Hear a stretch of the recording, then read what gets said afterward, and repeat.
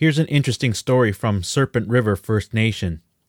The chief of Serpent River First Nation has been appointed to the Huron Superior Catholic District School Board. The name of the chief of Serpent River First Nation is Ogama Brent Bisalian. In Anishinaabe language, Ogama means leader. So he's Chief Leader Brent Bisalian. He's young, he's Two-Spirit, and not only is he the chief of the First Nation, but now he's also been appointed to the Huron Superior Catholic District School Board.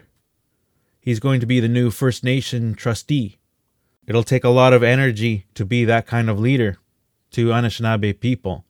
So good luck to him. Good job. An interesting thing about Serpent River, they are unsurrendered territory, even though they are still part of the Robinson-Huron Treaty of 1850.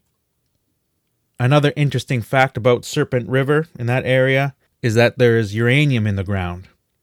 So there's a lot of stuff going on in that area.